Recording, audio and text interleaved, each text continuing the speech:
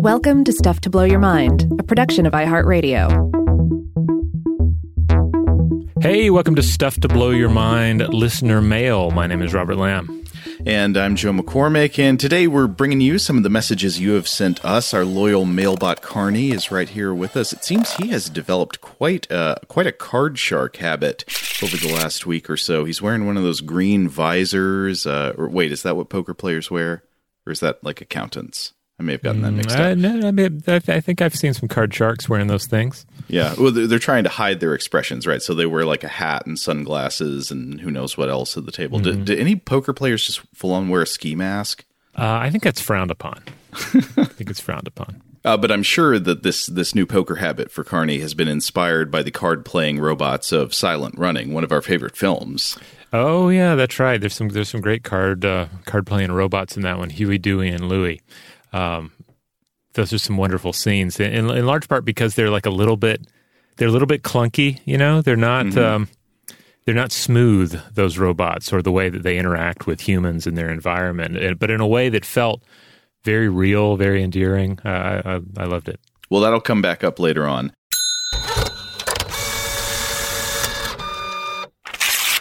Robert, you ready to jump right in? Should I read this message from Cody? Go for it. Okay, here is a sort of correction/clarification on the Jupiter episode, at least from Cody's perspective. This starts, "Hi, Joe plus Robert. I'm currently listening to part 1 of the Jupiter episodes, and as a recovering astronomer, I had to dash off this message. When talking about whether our solar system is unusual or abnormal as compared to other planetary systems, it is crucial to keep in mind that the detection techniques that astronomers use to find extrasolar planets preferentially biases their detections toward large planets close to their parent star. In other words, planets that tug a lot on their star or occlude its light on short periods." And to expand on that a little bit, so some of the main ways we've had in the past of checking whether another star has an exoplanet orbiting it is by things like the radial velocity test, which checks to see if the host star is wobbling, basically, by the gravitational pull of a large planet orbiting it, or by the, as Cody alludes to here, the occlusion of its light. So like if there is a transit where a planet passes in front of a star from our perspective, we will perceive that as a brief dimming of the star as the planet passes between the star and our observation technology. And there are some other methods as well, but those are some of the main ones, and you can see why it would be easier to detect planets that are larger and have certain types of orbital orientations based on those sorts of methods. But Cody continues. In fact, the upper limit on the orbital periods for the current detection regime is roughly half the period of a typical postdoctoral fellowship. Go figure. So it just isn't accurate to say that our solar system is unusual since we simply don't know. It may in fact be the most common kind of planetary system, but we are as yet completely incapable of detecting another one like it. Cody. So thanks for that, Cody. So I would say unless it got left out by accident somehow, I'm pretty sure in the episode we did talk about the idea that our current detection methods for exoplanets could very well be biasing our surveys of what types of planets are out there, though I believe, if I understand correctly, Cody is putting it more strongly here, saying not just as we did that they could be biasing our picture of how common different planetary structures are, but that they almost certainly are biasing it. Fair enough.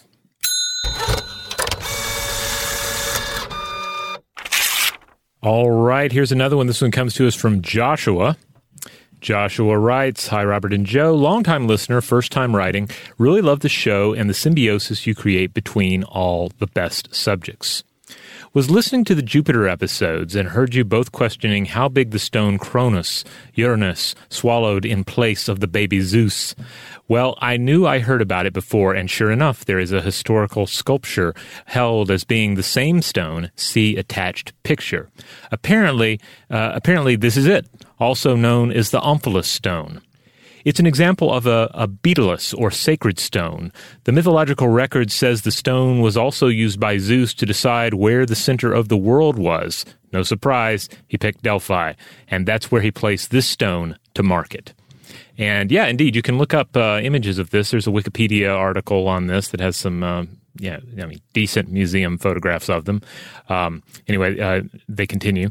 It's certainly bigger than I ever imagined a baby god would be, but I guess when you're dealing with deities, it's probably going to be a bit subjective. Thanks, guys. Keep doing what you do. Your friend, Josh. Oh, thanks, Josh. It looks kind of like a beautifully decorated giant stone bullet. Here's the question. Was it decorated before it was ingested by a god, or was it inscribed like this by virtue of being ingested by a god? So you're saying not carved by a human in recognition of having been vomited up by Cronus, but it was actually carved by Cronus's guts. Like when he swallows a stone, it starts making little lacy patterns on the things inside. Yeah, why not? I mean, the physiology of the gods has to be something spectacular. 3 cheers for god guts. Yeah.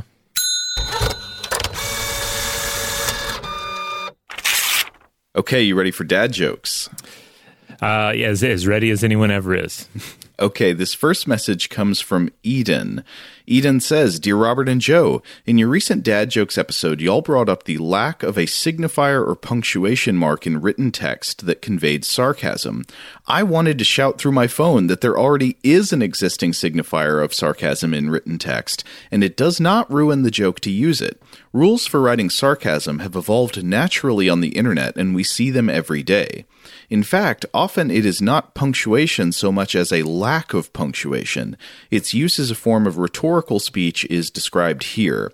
And Eden includes a link to a Tumblr post arguing in short that within Tumblr there has evolved a linguistic convention that sentences presented without punctuation can be understood in an ironic or rhetorical manner. So an example, kind of like what's used in this post, would be a sentence like, why did Taco Bell give me 17 sauce packets for one taco? The sentence would feel very different depending on whether or not you actually include a question mark at the end of it. If there's a question mark at the end of it, people might be tempted to answer the question, to say like, maybe it's because of this, or, you know, they could interpret it in different ways. If you don't punctuate it at all, it's somehow kind of understood that this is just like a joking or rhetorical question, and you're probably exaggerating with the number. I don't know. Yeah? I'm just kind of a stickler for including your punctuation. I don't know. It would take a lot of convincing to get me behind the idea of just not using punctuation on a sentence, or to use no capitalization, etc. You mean you're not really familiar with this convention on the internet, or just that you don't approve of it? Oh, well, both. I mean, if I was more accustomed to it, perhaps I'd be more into it. But like my gut reaction is, if we have to choose between sarcasm and proper punctuation, we choose punctuation, and we erase sarcasm from our culture. Okay. Eden goes on. A lack of punctuation or a period where there should be a question mark or even all caps are an immediate signifier of sarcasm. This linguist on The Toast can explain it better than I can. And then again, Eden links to an article. This is an article by a linguist named Gretchen McCulloch, who explains several ways that sarcasm or irony is often conveyed in written language today on the internet. Often by intentionally incorrect spelling, by lack of punctuation and capitalization. All these things can sometimes be used to convey sarcasm or irony. And yeah, I recognize these conventions. I've seen them on Twitter and places where a statement in a post is denoted as ironic or sarcastic by being presented, say, like in all lowercase with no punctuation. I mean, some of these tools, I guess I can get more behind. The all caps thing, I can understand that, and I guess I've probably used that before. And I guess even intentional misspellings have a place, especially if you're trying to sort of present a specific dialect, you know, or impersonating a specific individual. Or like say there's a particular celebrity you're trying to summon, an image of, or to invoke in the writing. I think that would make sense. I think I realized one thing I do is that often if I'm talking to somebody I work with and I want to I don't think I'd ever put this together before, but I've realized I often denote sarcasm or irony by including somewhere in the sentence a business buzzword that I would never actually use in a genuine manner. That could work for sure. as a signifier, something like that. Yeah. So, but I guess part of it, I guess a lot of this does come down to what we talked about before about how do we know someone is being sarcastic. There's tone and there's context, and if you're using the buzzwords, are you perhaps leaning more into context a bit? I don't know. Yeah, I mean, that would rely on the person sort of knowing me well enough to know that these are not terms that I genuinely use. Yeah. So that probably wouldn't work for like an audience that didn't know who I was. But so, yeah, I guess that would be a context thing. I think the like denoting sarcasm or irony or rhetorical speech by doing, say, all lowercase with no punctuation, that does seem to be an attempt to use a written version of tone. It's kind of like when you use the silly voice to say something. Yeah. Well, I mean, I applaud people out there in the field trying to figure this out, even though some of these tools are maybe not for me. Perhaps they work, and if they make communication better in these formats, then I guess it's a win-win. Anyway, Eden concludes, my point is that we will never have something as straightforward as a single mark to convey sarcasm because, as you pointed out in the episode, such an obvious pronouncement might spoil the joke, but we do have unofficial linguistic rules about how we express sarcasm through text. Love the show, Eden. Well, that's all good. Thanks for writing in and sharing this. Yeah, much of this is a world I'm not familiar with.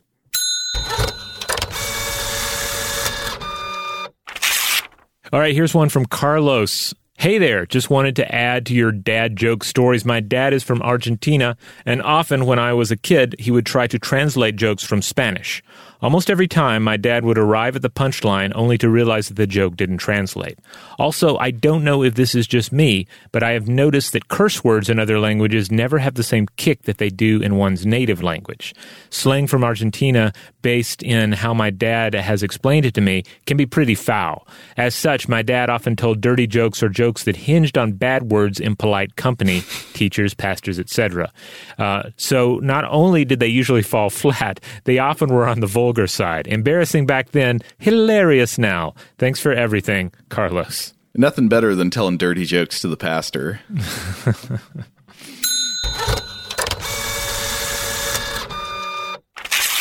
All right, this next message comes to us from Jim in New Jersey about part 1 of our episodes on post-biological intelligence. Jim says, Robert and Joe, in your Machine Lords of Barnard 68 Part 1, Joe was reading from Susan Schneider's AI comments comparing silicon versus organic processing, and she mentioned 7 manageable chunks being the limitation of a human brain.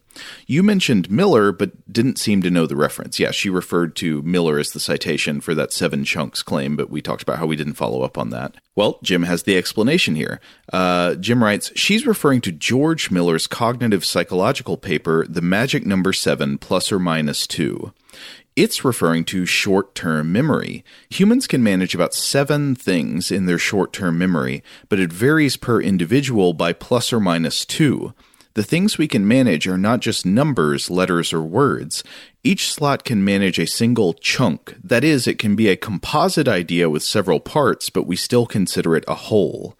I've heard that one of the original tests involved showing chess piece configurations to chess novices and masters. They had a fixed amount of time, let's say 60 seconds, to examine the board, and they were tasked with reconstructing it. The chess masters did much better than the novices, but then instead of actual chess game configurations, both sets of volunteers were shown random chess piece configurations, and the novices and masters got about the same number of pieces correct. In the chess game portion of the test, a cluster of pieces in the corner would appear as 6 or 7 pieces and require almost all of the short-term memory slots for the novice. However, the chess master would recognize them as a castling position, and this castling chunk would only require 1 short-term memory slot. Likewise, other familiar chess piece configurations would chunk for the chess master. The chess master doesn't have more memory. The chess master has additional information about the game to chunk it more efficiently than the novice. Random configurations contained no chunks, so the master could only remember 7 pieces, which was the same as the novice. And this makes sense to me because if you have something that's sort of already understood as a whole and stored in your memory in a way, you could store it much more efficiently. Like you could probably remember 7 whole lines from movies that you've watched a million times and you've got the lines already memorized, but you couldn't remember as easily nearly as much of the dialogue of a film that you were unfamiliar with and being exposed to for the first time. You could remember, oh, it was this line from that film, and that's one piece of information in your brain. Yeah. Anyway, Jim goes on, chunking exists in most skills and hobbies. If a concept has its own name, it's probably a chunk. Referring back to Susan Schneider, a human's short-term memory has 7 slots. A computer does not have this limitation. Jim in New Jersey. Oh, well, thanks, Jim. That fills in something very relevant. Yeah, and it also kind of makes spell slots in Dungeons & Dragons less of an abstract concept, right? I mean, it's just like, yeah, you only have so many slots. You can only have so many spells prepared. But each spell is one chunk if you know it well enough. Yeah.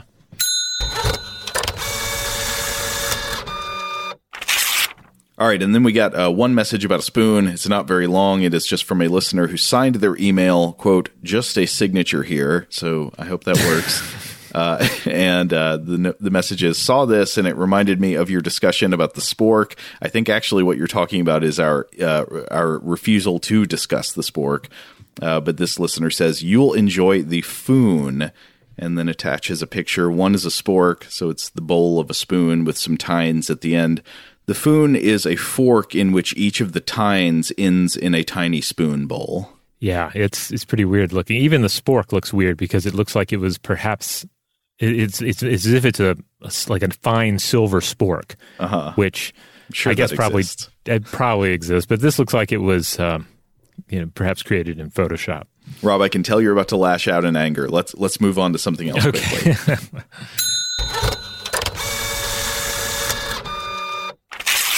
All right, this one comes to us from Brad, and it's a response to our episode, Gold Medal of the Sun. Dear Robert and Joe, I am writing about your episode on gold. I don't believe you mentioned one of gold's most interesting properties, its heat-shielding prowess. Approximately 0.8 ounces, 16 grams of gold foil is used in the engine bay of each McLaren F1 because it protects the carbon fiber body and the monocoque frame and chassis from heat, the heat of the engine. Are we talking about a car here, by the way? Yeah, I think this is like it's like a racing car of some kind, very fast, high performance car. Yeah, because I was thinking of like a fighter plane. And it's like I don't recognize McLaren as a company that makes fighter jets. So I don't. So I'm not familiar with this word, monocoque or monocoque, whatever that is. Yeah. Anyway, they continue. This was a choice by Gordon Murray, the chief engineer of the car. The gold foil-lined engine bay is one of 2 distinct design features of this car. The other big design distinction is the 3 seats. Here's a link to the Wikipedia article, which they include for us. I've been listening on and off for a couple of years, but I have started listening frequently since I've been working from home. Keep up the great work, especially with the Weird House Cinema series. Regards, Brad. Thanks, Brad. All right, I am looking at the... yep, that's a pretty fancy-looking car. Let's see it. It's looks like something, okay. This is official drive. Bond villain car. Yeah. Maybe you have more perspective on this. I've got a question here. Is there a point at which a car starts looking so cool that it goes over the line and it's not cool and instead is kind of dorky? Maybe. I mean, I don't know.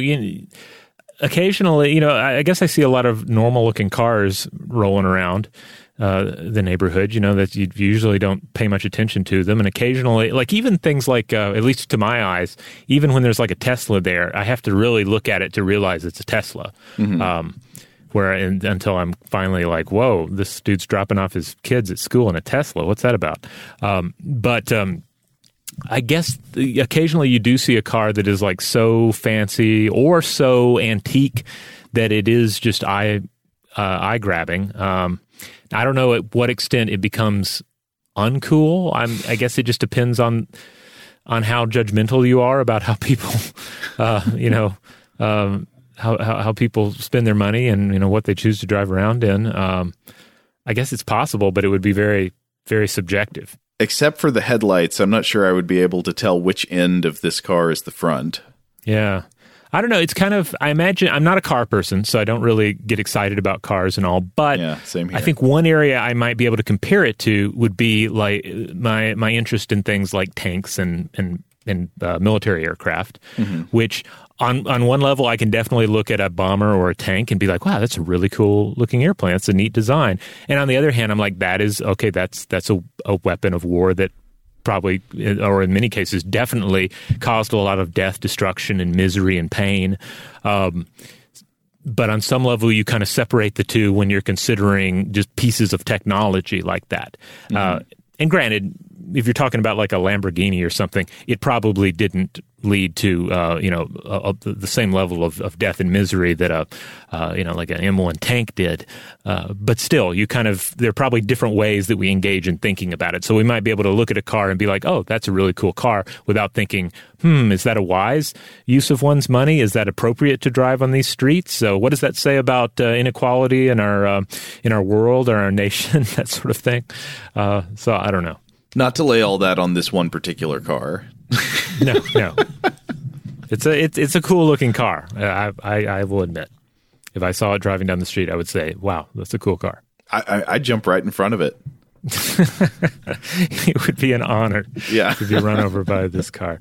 Something I really get excited about, I live close to railroad tracks, and I think one of my favorite things in the world are maintenance vehicles on railroad tracks. Oh, yeah. I get really excited about those. I point them out to my family, and mostly they don't care. But if there's some sort of strange vehicle that's cleaning the tracks or enabling the maintenance of the tracks, or even just a truck on the tracks, that stuff, that's something I really get excited about. So if I imagine there are people who get that level of excited about sports cars and all, and I can acknowledge that. I'm right there with you. I think I have much more enthusiasm about rail-based vehicles. Yeah.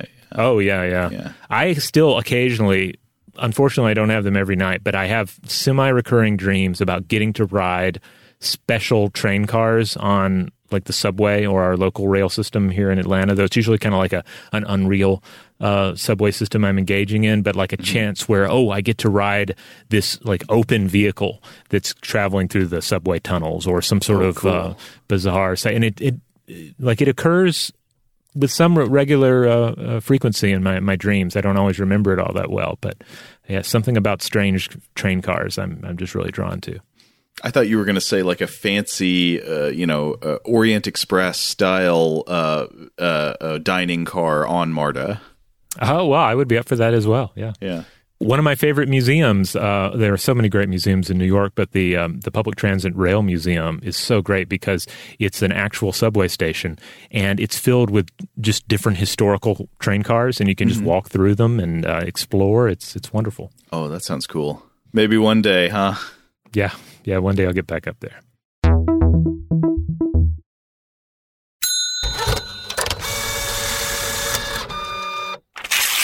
All right, this next message is about the Fata Morgana episode. This comes from Alexander. Alexander says, "Hello, Robert and Joe. Hope you guys are safe and well. I've been a fan of the podcast for some years now, and as someone who listens mostly to comedy shows, your weekly discussions give me real food for thought. I love the informal and really interesting tone of the conversations and the themes of the episodes, so when hearing the episode about the Fata Morgana, I couldn't help but think of a minor character of the anime Naruto. And as you guys asked for representations of the Shin in media, here you go. Also, English is not my first language, so bear with me.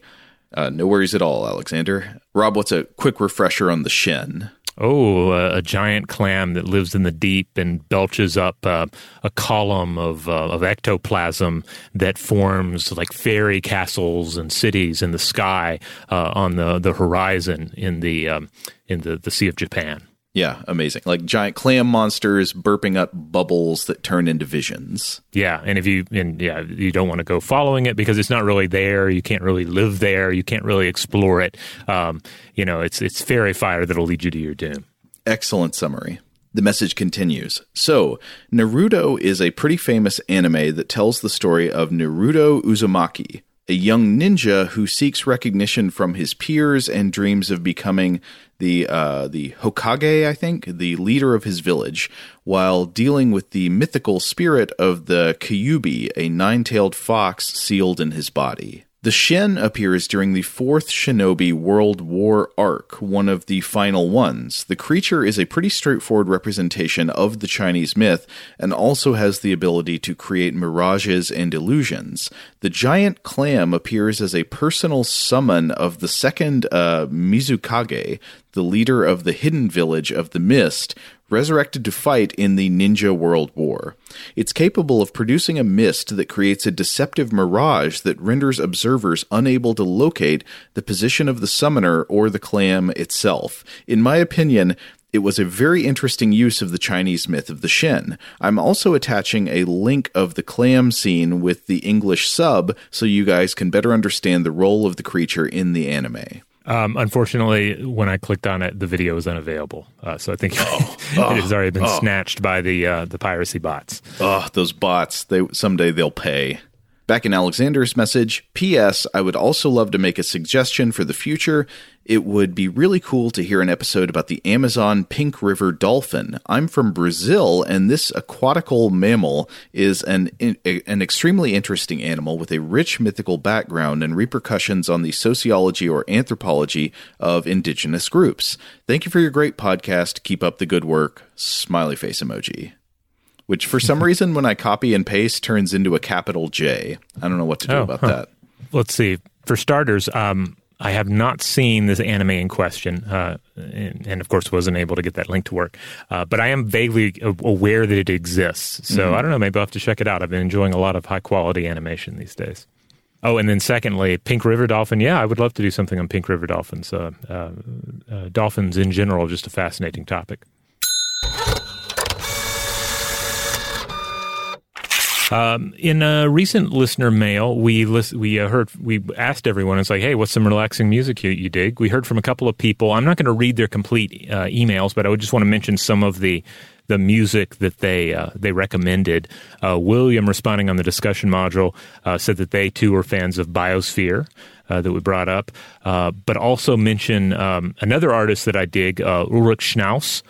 As well as an artist by the name of William Basinski, who I think I've listened to a little bit before. I think they're known for these, like using degenerating tapes to create interesting soundscapes. Oh, that's interesting. One of my favorite things, actually, that the internet is good for is recordings of dying sound-playing chips that are implanted in greeting cards that play music.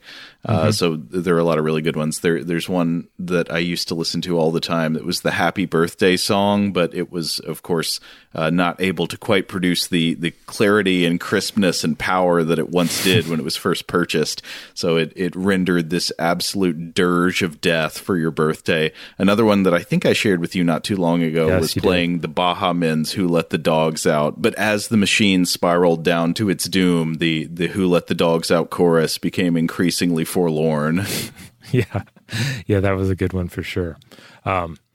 Let's see. They speaking of which, this is not really decayed audio loops or anything, but I'm also a big fan of Steve Reich's music for 18 musicians, if anyone out there is looking for something to try out.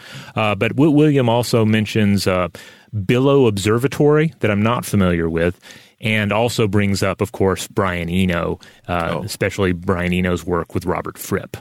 Love Brian Eno. Yes, yeah, absolutely. In fact, we heard from another listener by the name of Jari who wanted to write in just about Eno. They basically go on at length here about how great Eno's work is and list some stuff to check out. I'm not going to go into all of it here, but they do pinpoint some of the big ones like music for airports, atmospheres and soundtracks. I'm a big fan personally of what music for films that has or whatever it was called, where it's like little bits of soundtrack score for non-existent films that he put together. I'm pretty sure we've talked on the show before about how we both agreed that music for airports should actually be played in airports instead of whatever god-awful racket that they're pumping out of like the TVs they've got up in there. If you run an airport, please don't have TVs running in the terminal areas. That is just a recipe for incredible stress and misery. Yeah, I don't know why Music for Airports was ignored by airports. They also mention Eno's work with Cluster that we've talked about. I know that you're a fan of Cluster as well. Totally. He worked on Ambient 2, the Plateau of Mirror. Worked on that with Harold Budd, who's another big name in ambient sound.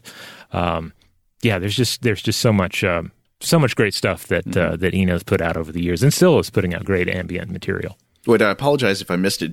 Did you already mention Bowie's Eno collaboration period? No. But that's amazing stuff as well. Does that include the Bowie album Low? Ooh, I don't know the answer to that. Oh, wait, Seth has chimed in. Seth has chimed in. Yes, it does. Low is one of my favorite David Bowie albums. It's not as fun as some of his other albums. It's very dark, and it has the feeling of looking at the 20th century from a hermetically sealed chamber through a curved piece of glass. But it is a dark and beautiful album, and a lot of the electronic and synthesizer work, I think especially on the second half of the album, feels very, very like dark Eno.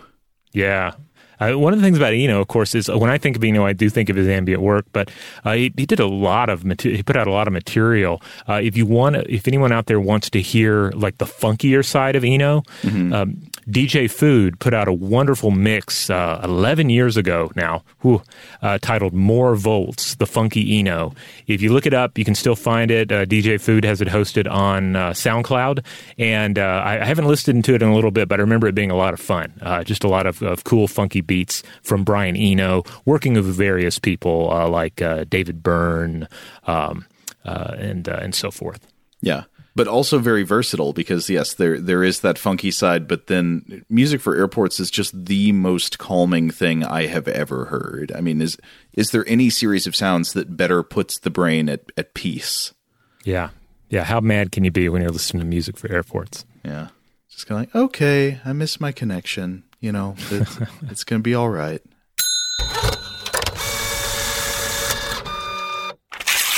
All right, looks like we have some Weird House Cinema email as well here, Joe.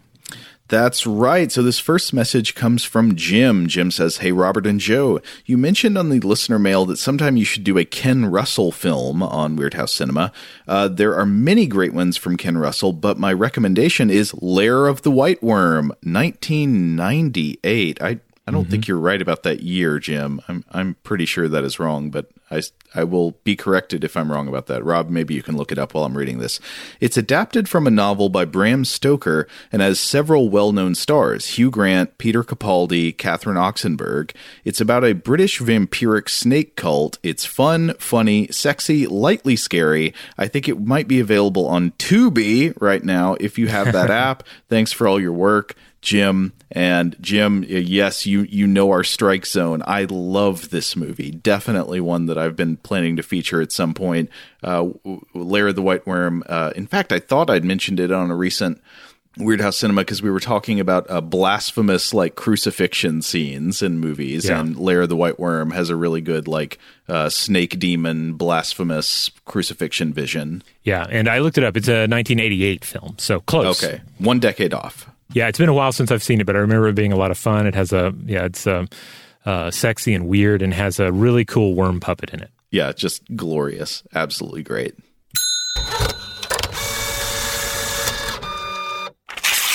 All right, here's a bit of email. Comes to us from Emily. Hi, Robert and Joe. Let me start off by saying I've been loving the steady stream of Stuff to Blow Your Mind content coming through my podcatcher, especially Weird House Cinema. Y'all killing the game. Please continue. Anyway, I'm writing with a suggestion for Weird House. I feel like you guys have brought it up before, but I don't remember the context. So maybe this is one of your to-watch lists. This is on your to-watch list already. 1972's Silent Running, directed by Douglas Trumbull, has been on my personal to-watch list since high school, and my husband and I are just getting around to watching it recently. I'd love to get you guys' take on it. My favorite thing about the experience of watching 50-year-old sci-fi movies is sitting with that feeling with your disbelief can't quite stay suspended as a modern watcher because the film depicts technology as basically, quote, magic dressed in greevils and blinking lights, hand-waving away exactly how the machine does what it's shown doing. Like the robots being advanced enough to understand natural speech while also running on basically punch card programs, which are themselves sophisticated enough to enable said robots to perform surgery and play poker.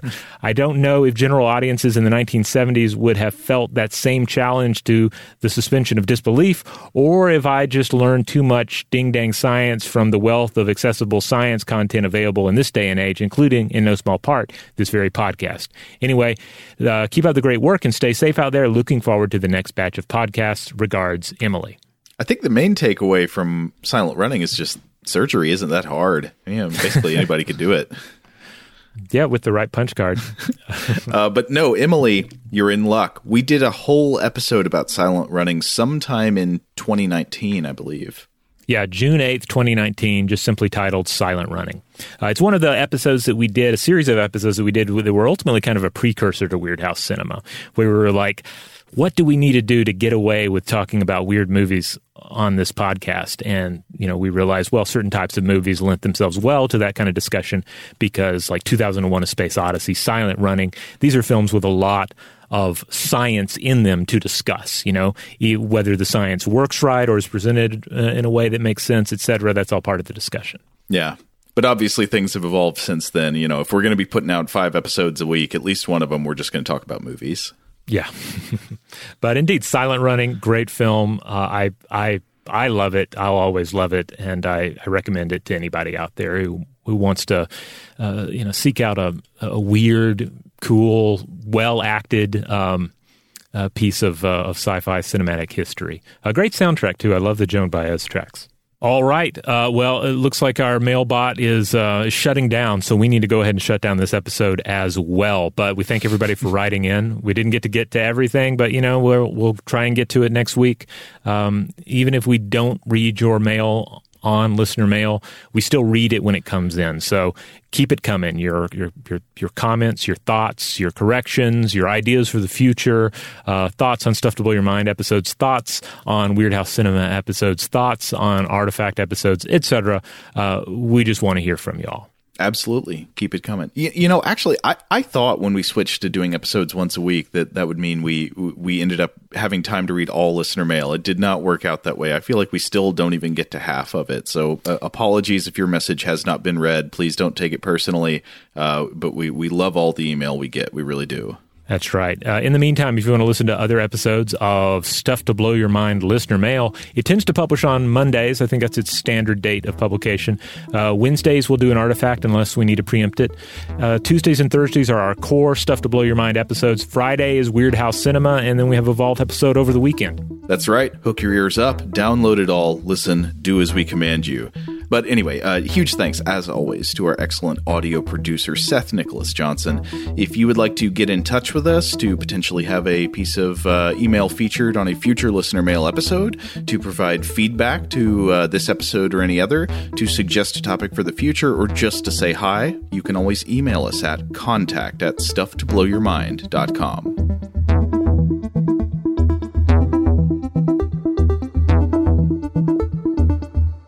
Stuff to Blow Your Mind is a production of iHeartRadio. For more podcasts from iHeartRadio, visit the iHeartRadio app, Apple Podcasts, or wherever you listen to your favorite shows.